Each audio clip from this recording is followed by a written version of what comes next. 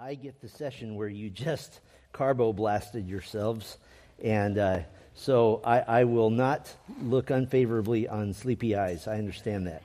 Especially, and I regret this now because of it's being after lunch, my message title is a mouthful. It is Christian Nationalism, Premillennialism, and the Gospel. And to help us understand that, turn with me to Psalm 89. Psalm 89 will be our initial jumping off point. Later on, we'll be in Acts 21. And while you're finding that text, let's go to the Lord in prayer. Our Father, we come to you now.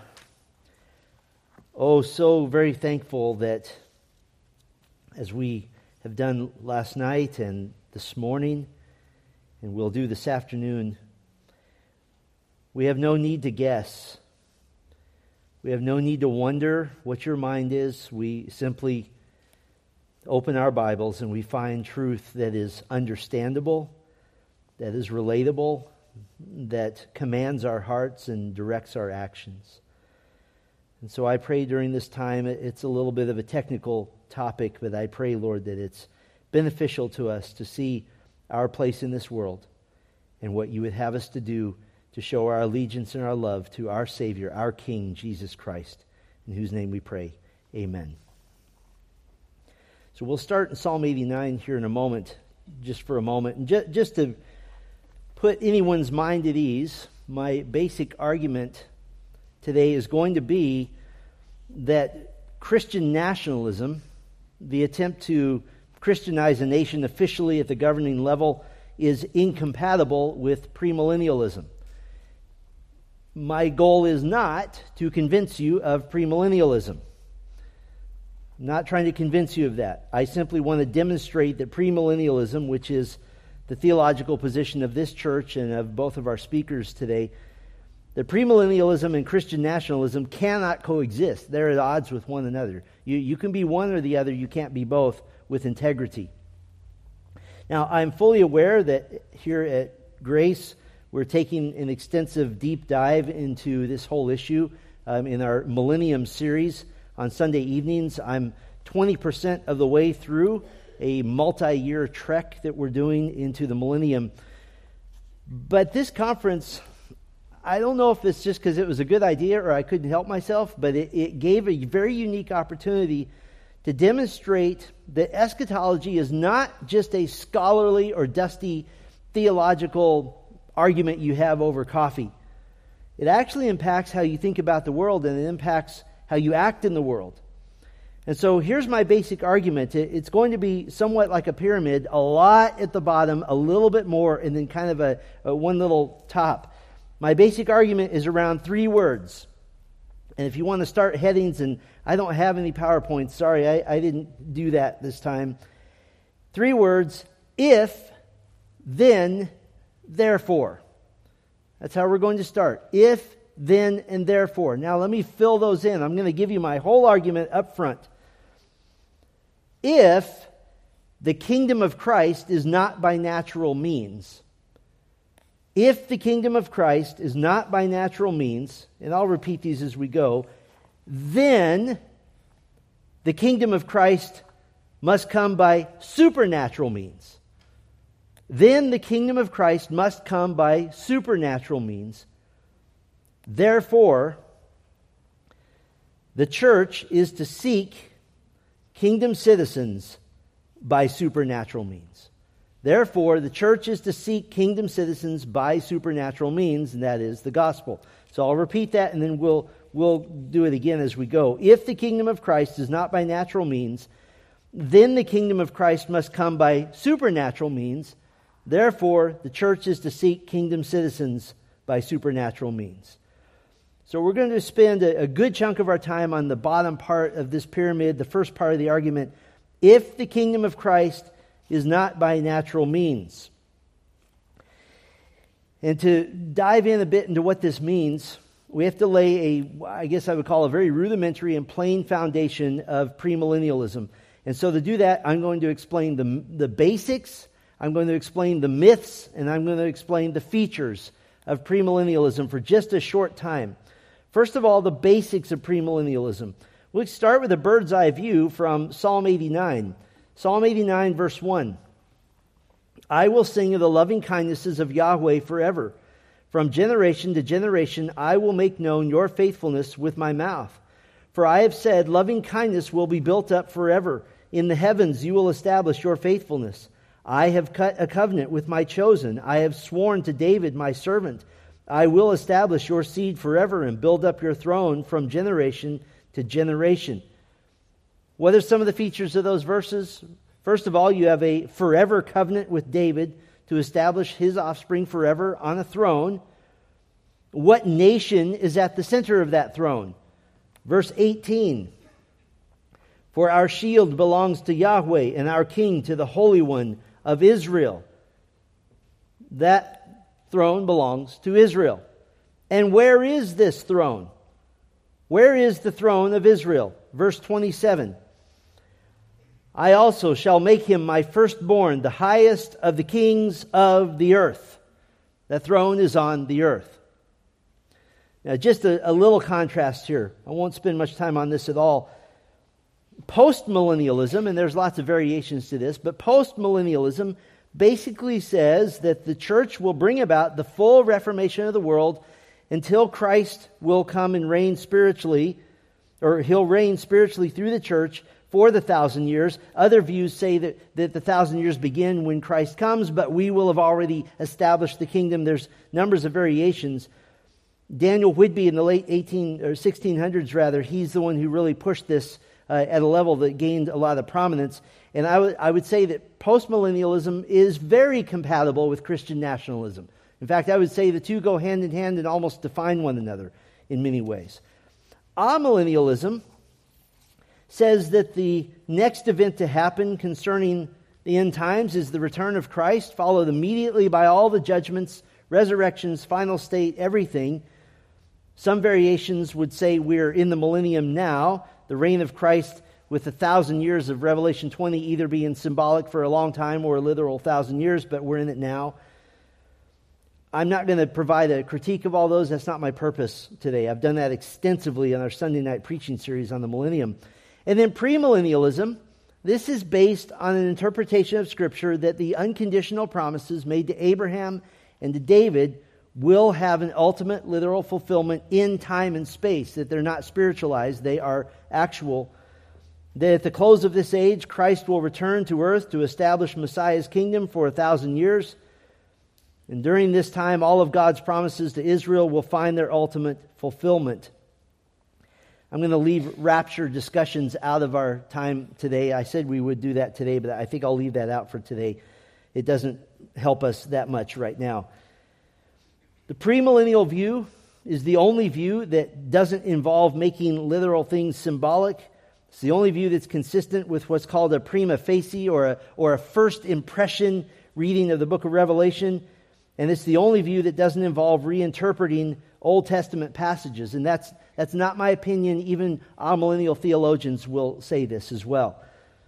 The premillennial view places Christ bodily and physically on the earth, reigning in full visibility to the world in an intermediate age. And I'll talk about that more in a second. So those are the basics. That's basically what premillennialism is. I want to spend a little time on the myths of premillennialism. I do this for the sake of precision. And also, I have one point to make here at the end of this part.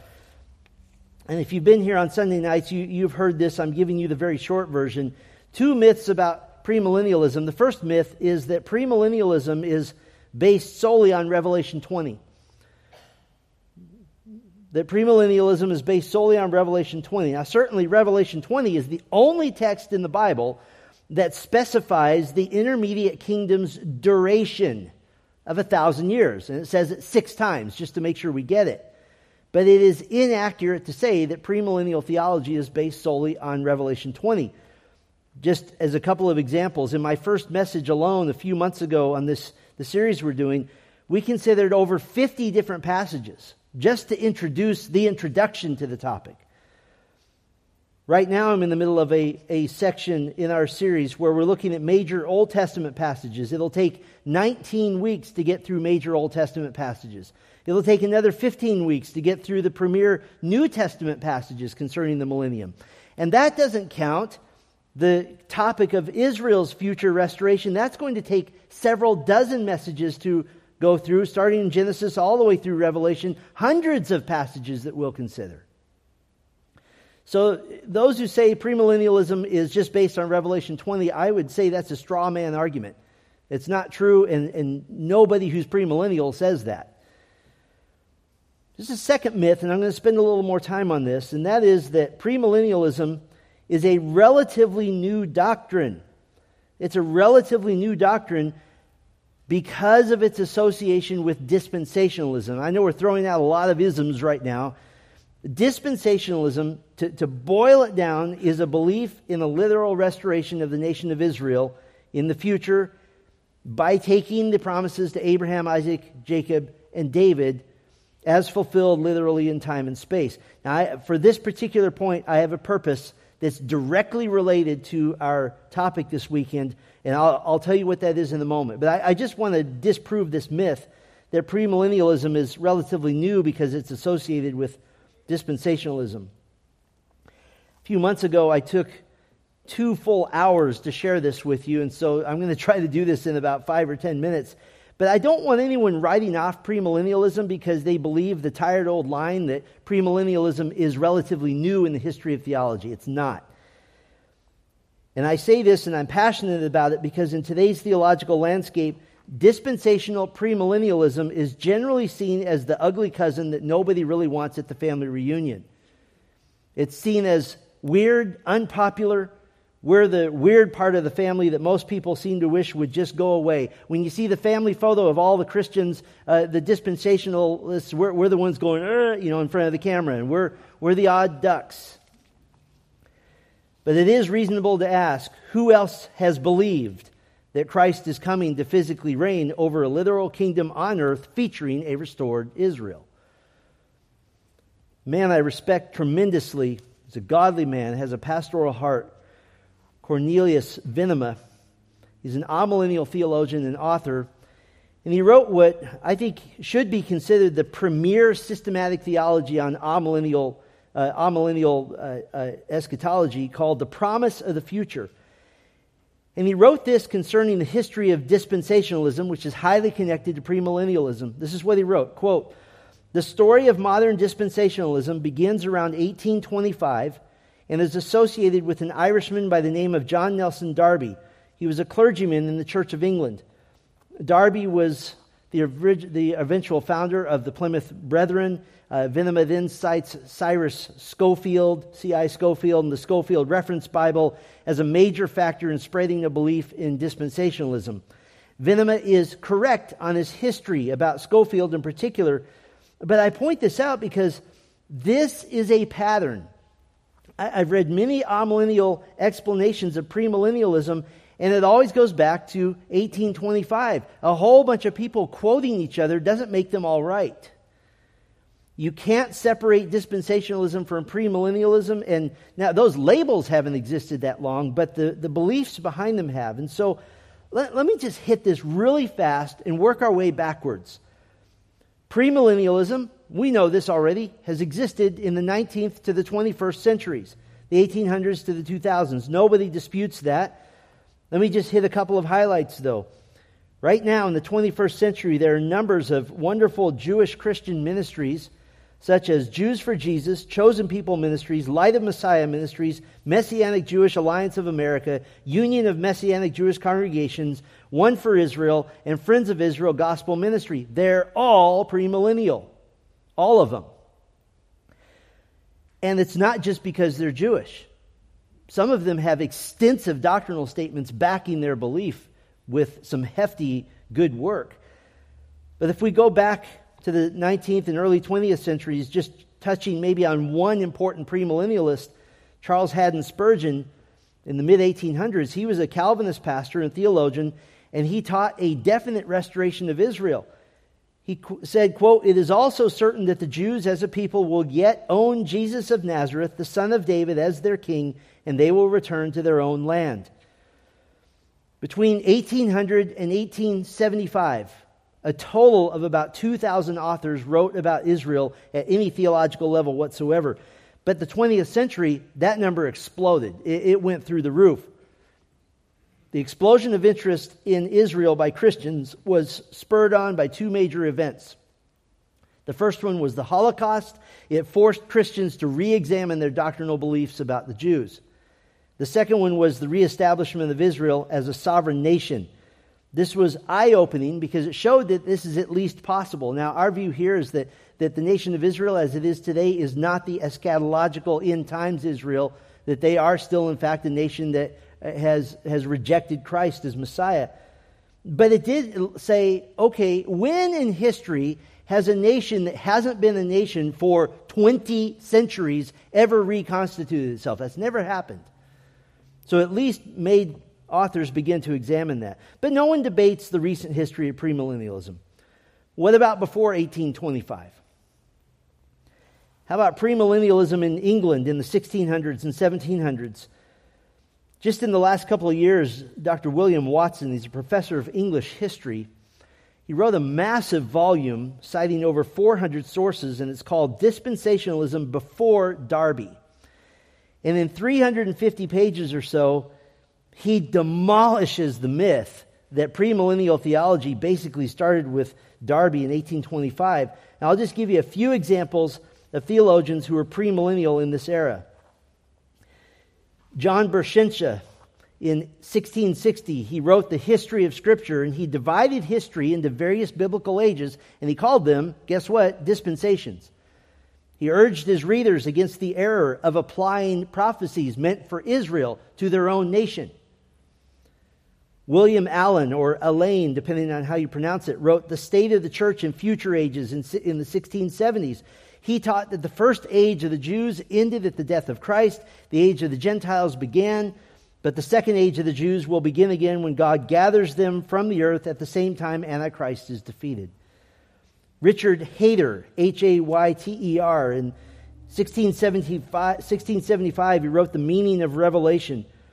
His goal was to support a literal interpretation of Revelation rather than what he called the mystical interpretations. He took Revelation as centering on Jerusalem rather than England or Europe, as many theologians wanted to do. But we're in America, so let's cross the Atlantic and come to the time of the American colonies, and specifically some of the American Puritans. What about premillennialism during the time of the colonies? Now, generally speaking, when you talk about American Puritanism, it's assumed that the overwhelming ideal was that the Americas, this was going to be the place where all Christian millennial hopes could be realized, that God's redemptive plan for the world would be American rather than in Israel. And there is some evidence that American pastors around the time of the Revolution, they were interpreting events as a millennial event happening in America, and that's not completely without rationale. As Jesse pointed out earlier, our nation is really unique in all of history in the freedoms that we have been provided and the way we function. But what about before the American Revolution? John Cotton, late 1500s, early 1600s, one of the earliest pastors in New England. He was part of the purge that we heard about earlier, beginning in England when the Archbishop of Canterbury was getting rid of Calvinist pastors. So Cotton came to the Massachusetts Bay Colony, began preaching a future kingdom of Christ on earth. John Davenport, same time period, a prominent London pastor, he came to New England under the same persecution. He was a premillennialist who told his congregations that Christ would come with the armies of heaven to judge the world and set up a kingdom. William Hooke, 1600 to 1677, he was a pastor in Connecticut. He wrote that the prophecies of the Old Testament concern Israel and the coming salvation of a nation as a whole. And he wrote, quote, "The great and settled glory of the church on earth will not be before the coming of Christ to judgment." The Puritan pastor Increase Mather, he gave a scathing, long rebuttal to ancient accusations that a belief in a literal kingdom Christ on earth was somehow novel and new. He wrote in a later work in 1709 called A Dissertation Concerning the Future Conversion of the Jewish Nation. And he wrote this: "Some say it's novelty and thereupon dislike it, but it is more ancient than Justin Martyr," and he called it an apostolic truth. William Torrey, pastor in Massachusetts for most of the late 1600s, he wrote in 1867 a brief discourse concerning futurities or things to come. He put together a biblical timeline of events that could be in a premillennial textbook today. He used Jeremiah and Ezekiel to teach on the restoration of Israel, that there will be, as he put it, a time when God would gather them, that is the Jews, out of all the countries and bring them to their land, which is yet future. Cotton Mather, the son of Increase Mather, he taught a glorious future for Israel. He gave tremendous evidence that premillennialism goes back to the first generation of the church. Well, let's cross the Atlantic back into the same time period, the second and third generation or so after the Reformation in Europe. The Geneva Bible, first published in 1560, in its 1581 edition, made some changes, including much more positive views of a future for Israel. For example, commenting on Romans 11:26, the editors affirmed that Israel will be a literal nation with a literal land that is theirs. The 17th century in Europe saw a huge resurgence in interest in the study of the future of Israel. And there's a very simple reason. By the 17th century now, more people than ever before had a Bible in their own language, and they began to read. And they weren't just hearing what they had heard their whole lives, that the church is Israel. They were now reading the Old Testament and making their own judgments. For English Puritans, eventually, as church historian Ian Murray writes, he said, quote, "Belief in a future conversion of Israel became commonplace." Thomas Brightman, late 1500s, early 1600s, he was an English pastor, wrote his own commentary on Revelation, and he wrote of Israel, "Shall they return to Jerusalem again? There is nothing more certain. The prophets do everywhere beat upon it." William Perkins, one of my favorite Puritan pastors in the late 1500s, early 1600s, he predicted a future for Israel in his sermons on the end times. Many Puritans followed in the steps of the Reformers, but many did not. They didn't. Those Puritans who held to the restoration of Israel saw the national conversion of Israel to Christ as the prerequisite for the second coming. That had to happen. In Holland, the Dutch Reformed Church had a representative of premillennial ministers. They had William Abrakel, they had Petrus Serrarius, Dutch Reformed ministers who taught the future conversion of Israel, a separate church age that's different and distinct. So if we were looking for a stopping point, a point of origin of premillennialism, we haven't found it yet. From today back to the 1500s, premillennialism has existed and often thrived. But there is a massive pause in premillennialism, and it coincides with the Middle Ages, at the height of the control of the powerful Roman Catholic Church. But then we go back earlier, as the early church had progressed, we get to the time of Augustine, around the 4th century or so. Other views of the millennium began creeping in, and we're going backwards in time here, and primarily because of the influence of Augustine. And this is agreed upon by theologians of every ilk. Primarily because of the influence of Augustine, the church fully advocated amillennial theology, which now made the kingdom of Christ a spiritual kingdom happening now through the church. And in that era, almost no theologian held a positive view of the Jews or of Israel. That is extremely well documented by multiple sources. And so tragically, and coinciding with the rise of the Roman Catholic Church, premillennialism almost ceased to exist for quite a number of centuries. But if we go back before that time, what about the time from the death of the apostles all the way to AD 325, the Council of Nicaea? This is sometimes called the Ante-Nicene age, anti-A-N-T-E, not anti-Nicene, just meaning before that first council. From about AD 100 to 325, this was a time where the church was now strengthening their grasp on key theological concepts. And during the Ante-Nicene period, the most common belief concerning the end times, concerning God's plan for Israel and for the nations, was premillennialism. It wasn't known by that name yet, but that was the belief system. And during that time, there is not, listen carefully, there's not a single known writing from an Orthodox Christian leader espousing any other view of the millennium. I'll just give you a list. Barnabas, author of the Epistle of Barnabas. Polycarp, student of the Apostle John himself. Papias, also a student of the Apostle John. Now, Papias is huge. He's important. Papias was quoted extensively by other church leaders because he was friends with several who had interacted with Jesus and interacted with the apostles. Papias made note of his interactions with the apostles. He lists from first-hand knowledge the apostles Andrew, Peter, Philip, Thomas, James, John, and Matthew as all being premillennial. Justin Martyr, the most overtly ante-Nicene premillennial church father. Irenaeus, Tertullian, Methodius, Lactantius, who takes us right up to the time of the Nicene Creed and so forth. They're all premillennial. That's just a sample. That's just a sample. We could make a longer list. Hippolytus, Cyprian, Nepos, Victorinus, Clement of Rome, Ignatius, Hermas, Aristio, John the Presbyter, Parthenius, Melito, Hegesippus, Tatian, Apollinaris, Commodian. Listen, that's a who's who of Bible teachers for 225 years, and they're all premillennial. If I had time, we would go into the premillennialism of Mary, the mother of Jesus, of Christ himself, of the Apostle Paul, the Apostle John. I've done so in other messages. So the myth of premillennial theology being relatively new is simply not the case. It's simply not the case. And just because one person quoting 10 other people who all believe a myth doesn't make it right. We just have to look at actual facts. Now, here's my point. Why go through this? And I know I use the H word, history lesson. Keep in mind that all of these premillennial pastors and theologians that I just highlighted, many of them, if not most of them, lived through much more and much farther oppressive governments than we do.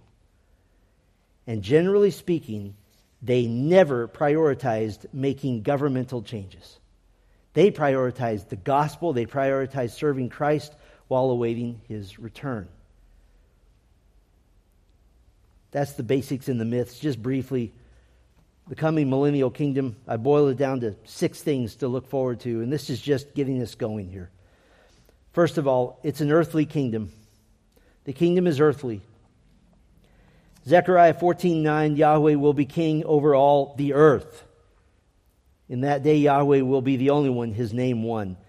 Second major element, the glorious restoration of Israel. The glorious restoration of Israel. This is based on God being faithful to his covenants to Abraham and David in the same way he promised them, no reinterpretation necessary. This is one of the chief reasons for the millennium in the first place. When the covenant-keeping God that we love fulfills all of his promises to his chosen nation. And that nation is going to function as they were originally designed for. What was the design of the nation of Israel? From Exodus 19, it was to be a kingdom of what? Priests. To be the witness to a world all around them of a holy God. And that purpose is going to be reinstated only perfectly. Zechariah 8:23 says, "Thus says the Yahweh of hosts, in those days 10 men from every tongue of the nations will take hold of the garment of a Jew, saying, 'Let us go with you, for we have heard that God is with you.'" Earthly kingdom, glorious restoration of Israel, the visible reign of Christ. The visible reign of Christ, the return of Christ, will see him fulfilling the covenants. In Romans 11, Paul cites Isaiah 59 to show that the return of Christ is what brings about the restoration of Israel, the fulfillment of all of God's covenants with Israel. Paul says, "And so all Israel will be saved, just as it is written, the deliverer will come from Zion." And what's his reason? Verse 29, the gifts and the calling of God are irrevocable.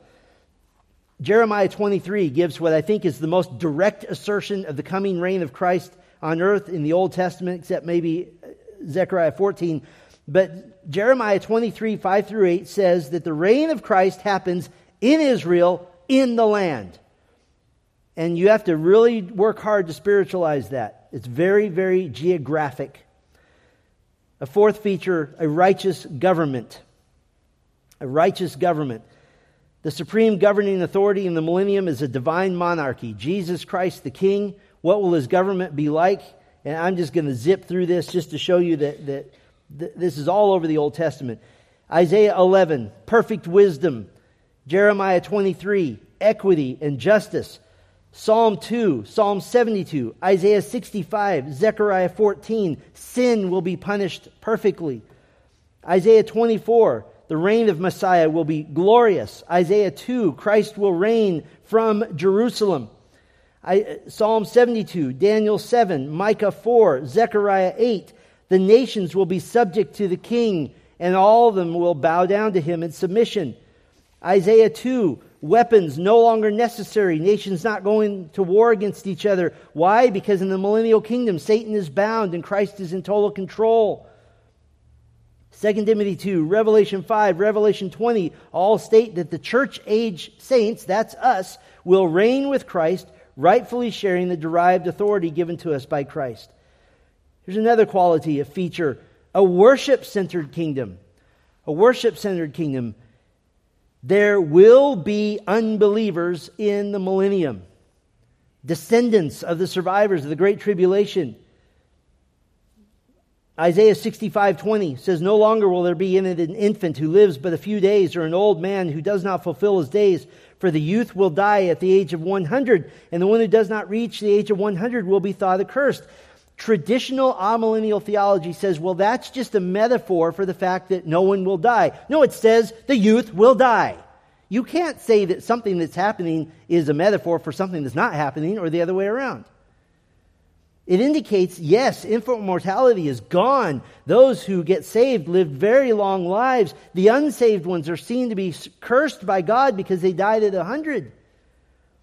But the gospel continues to be proclaimed. Many will be saved. Listen, Zechariah 13:1 says, in that day a fountain will be opened for the house of David, for the inhabitants of Jerusalem, for sin and impurity. Meaning the gospel is just going everywhere. Zechariah 14 indicates the reinstitution of certain feasts and festivals. The Feast of Booths will be required for all nations, and those who do not participate are punished.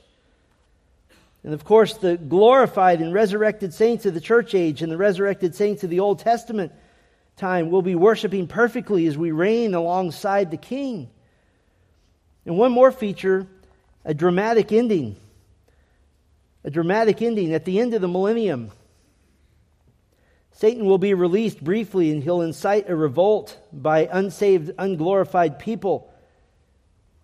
Revelation 20 explains this. This will prove, by the way, that even the incredible environment of a world ruled by Christ and his glorified saints won't change the inner depravity of the unsaved. That salvation must be from the inside out. It cannot go from the outside in. Satan and his forces will be defeated in one glorious battle and sent to the lake of fire. The Son of God will have successfully, spiritually purified the world once and for all. And gloriously, 1 Corinthians 15:24 says, then comes the end, when he hands over the kingdom to the God and Father, when he has abolished all rule and all authority and power. That Christ will have fulfilled every promise to Abraham, every promise to Isaac, every promise to Jacob, every promise to David during this time.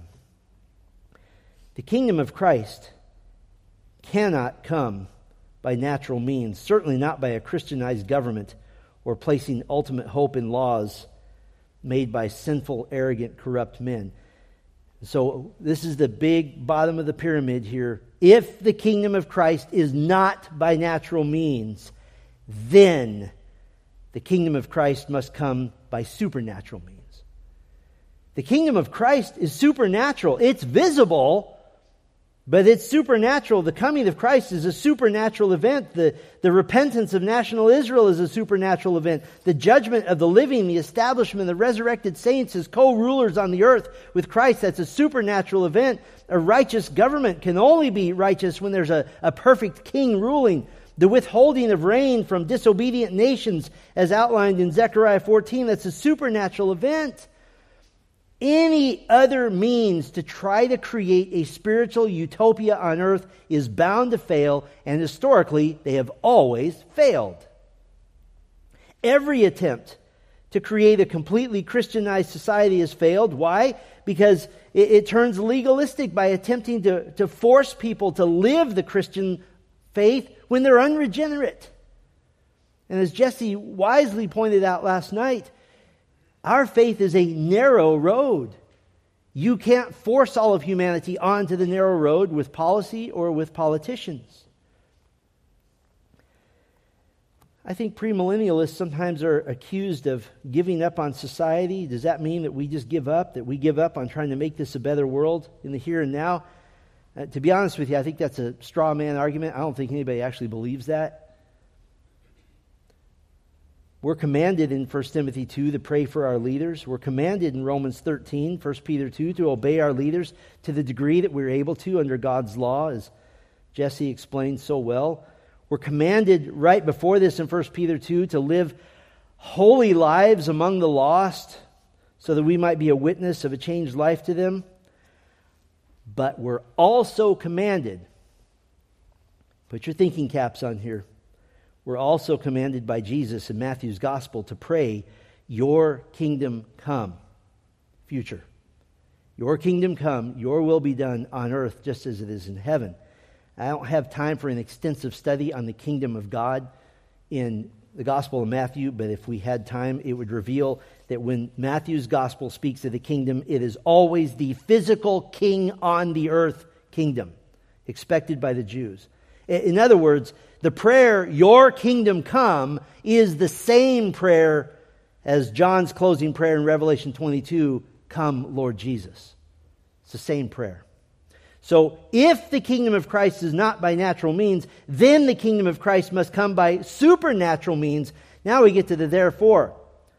Therefore the church is to seek kingdom citizens by supernatural means. And what is that? That's when the gospel comes in. That's our purpose, is the gospel. In fact, I want to have us turn to Acts 21. I've really just been aiming for this. I want to use the example of Rome.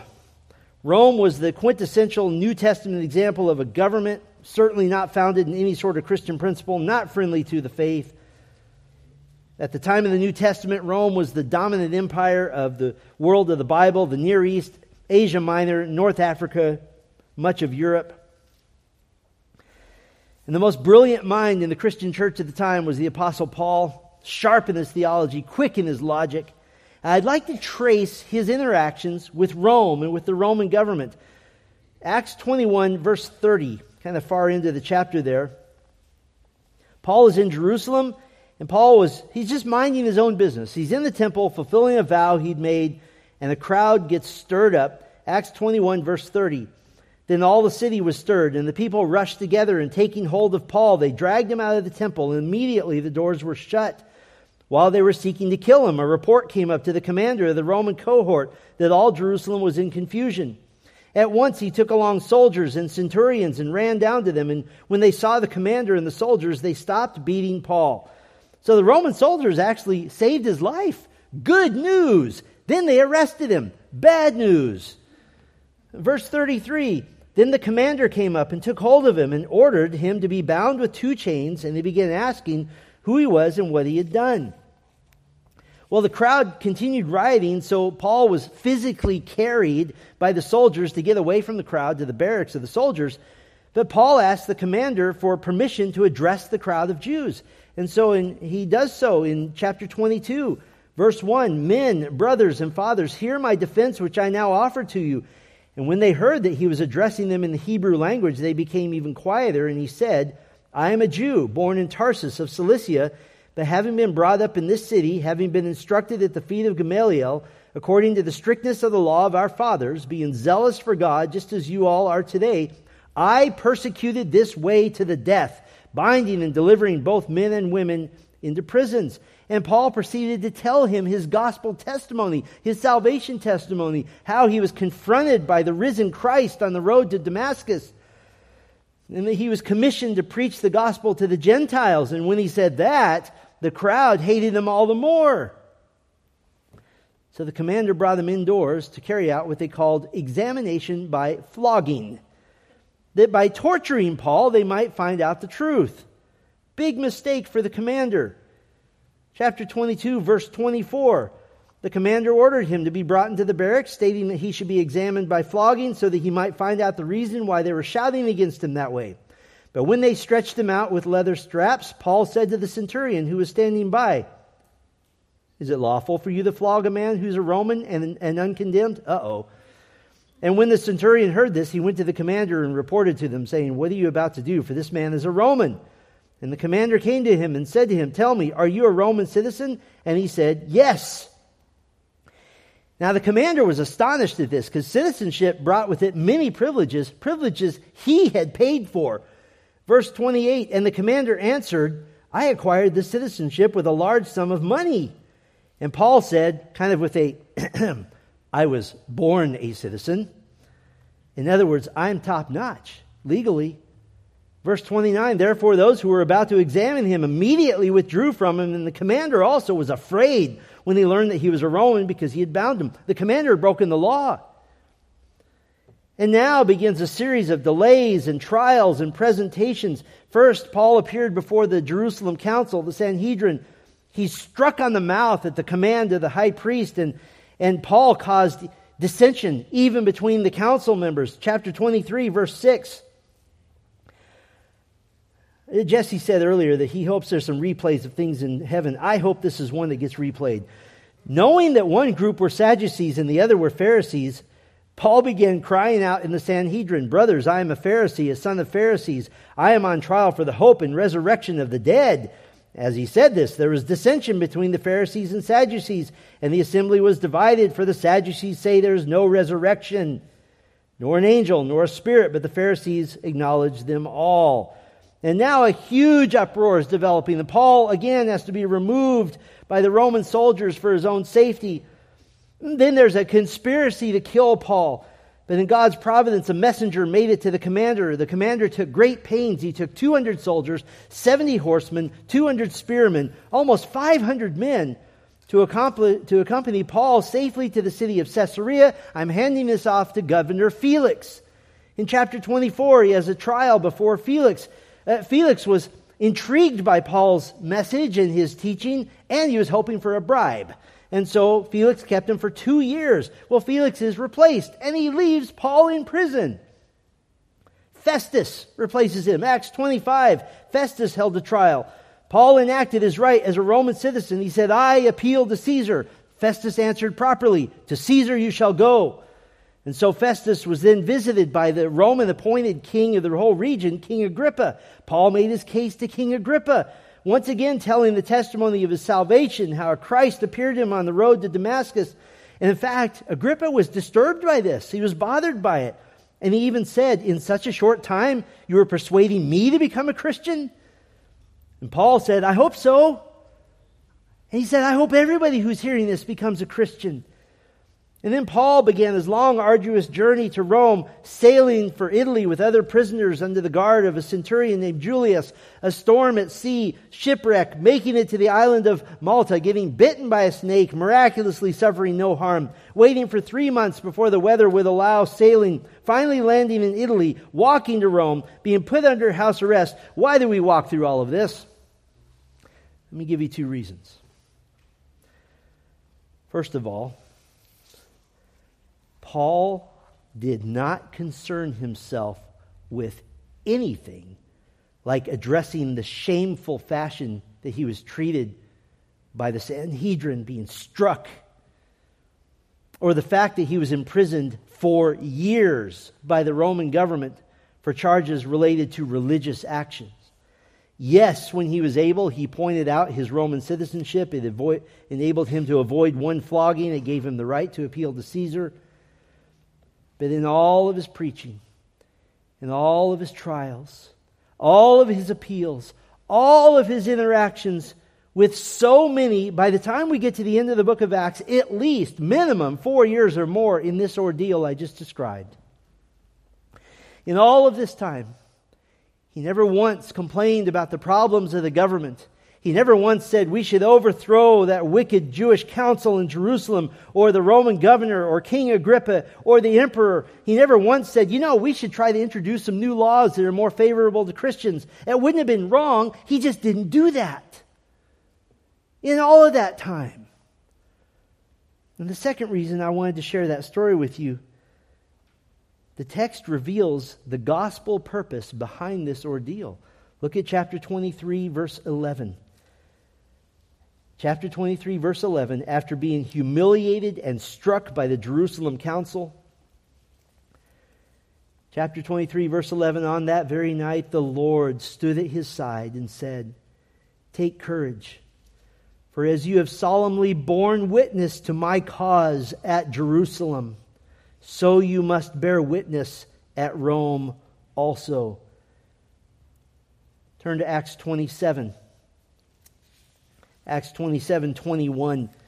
When Paul is on the sinking ship, he encouraged the crew. And boy, if you're a crew on a sinking ship and there's one guy who's calm, that's the guy you're listening to. Acts 27:21. And when they had gone a long time without food, then Paul stood up in their midst and said, "Men, you ought to have followed my advice to not set sail from Crete, to avoid this damage and loss. And now I advise you to be cheerful, for there will be no loss of life among you, but only of the ship. For this very night an angel of the God to whom I belong and whom I serve stood before me, saying, 'Do not be afraid, Paul, you must stand before Caesar. And behold, God has granted you all those who are sailing with you.'" Whew, the unbelievers get to go along for the ride and be saved as well.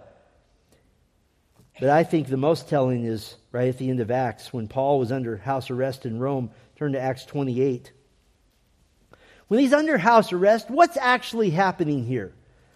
Acts 28, verse 23. "And when they had set a day for Paul, they came to him at his lodging in large numbers, and he was explaining to them by solemnly bearing witness about the kingdom of God and trying to persuade them concerning Jesus from both the law of Moses and from the prophets from morning until evening." Verse 24, "And some were being persuaded by the things spoken, but others were not believing." And in the very end, verse 30, "And he stayed 2 full years in his own rented quarters and was welcoming all who came to him, preaching the kingdom of God and teaching concerning the Lord Jesus Christ with all confidence, unhindered."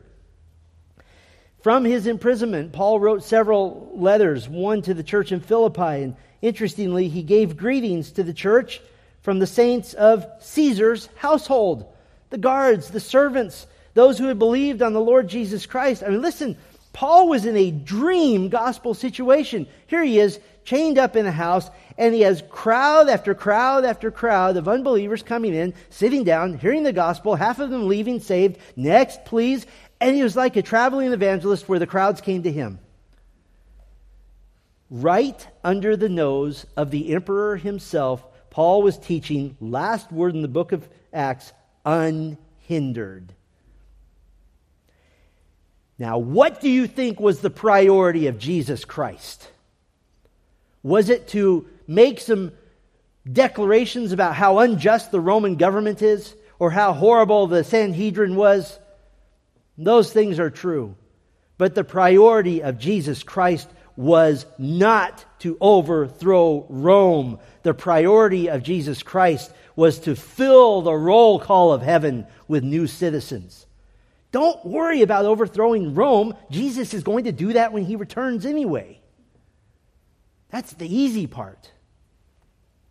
We don't need to worry about that. Wherever you've been placed, you are placed for the gospel.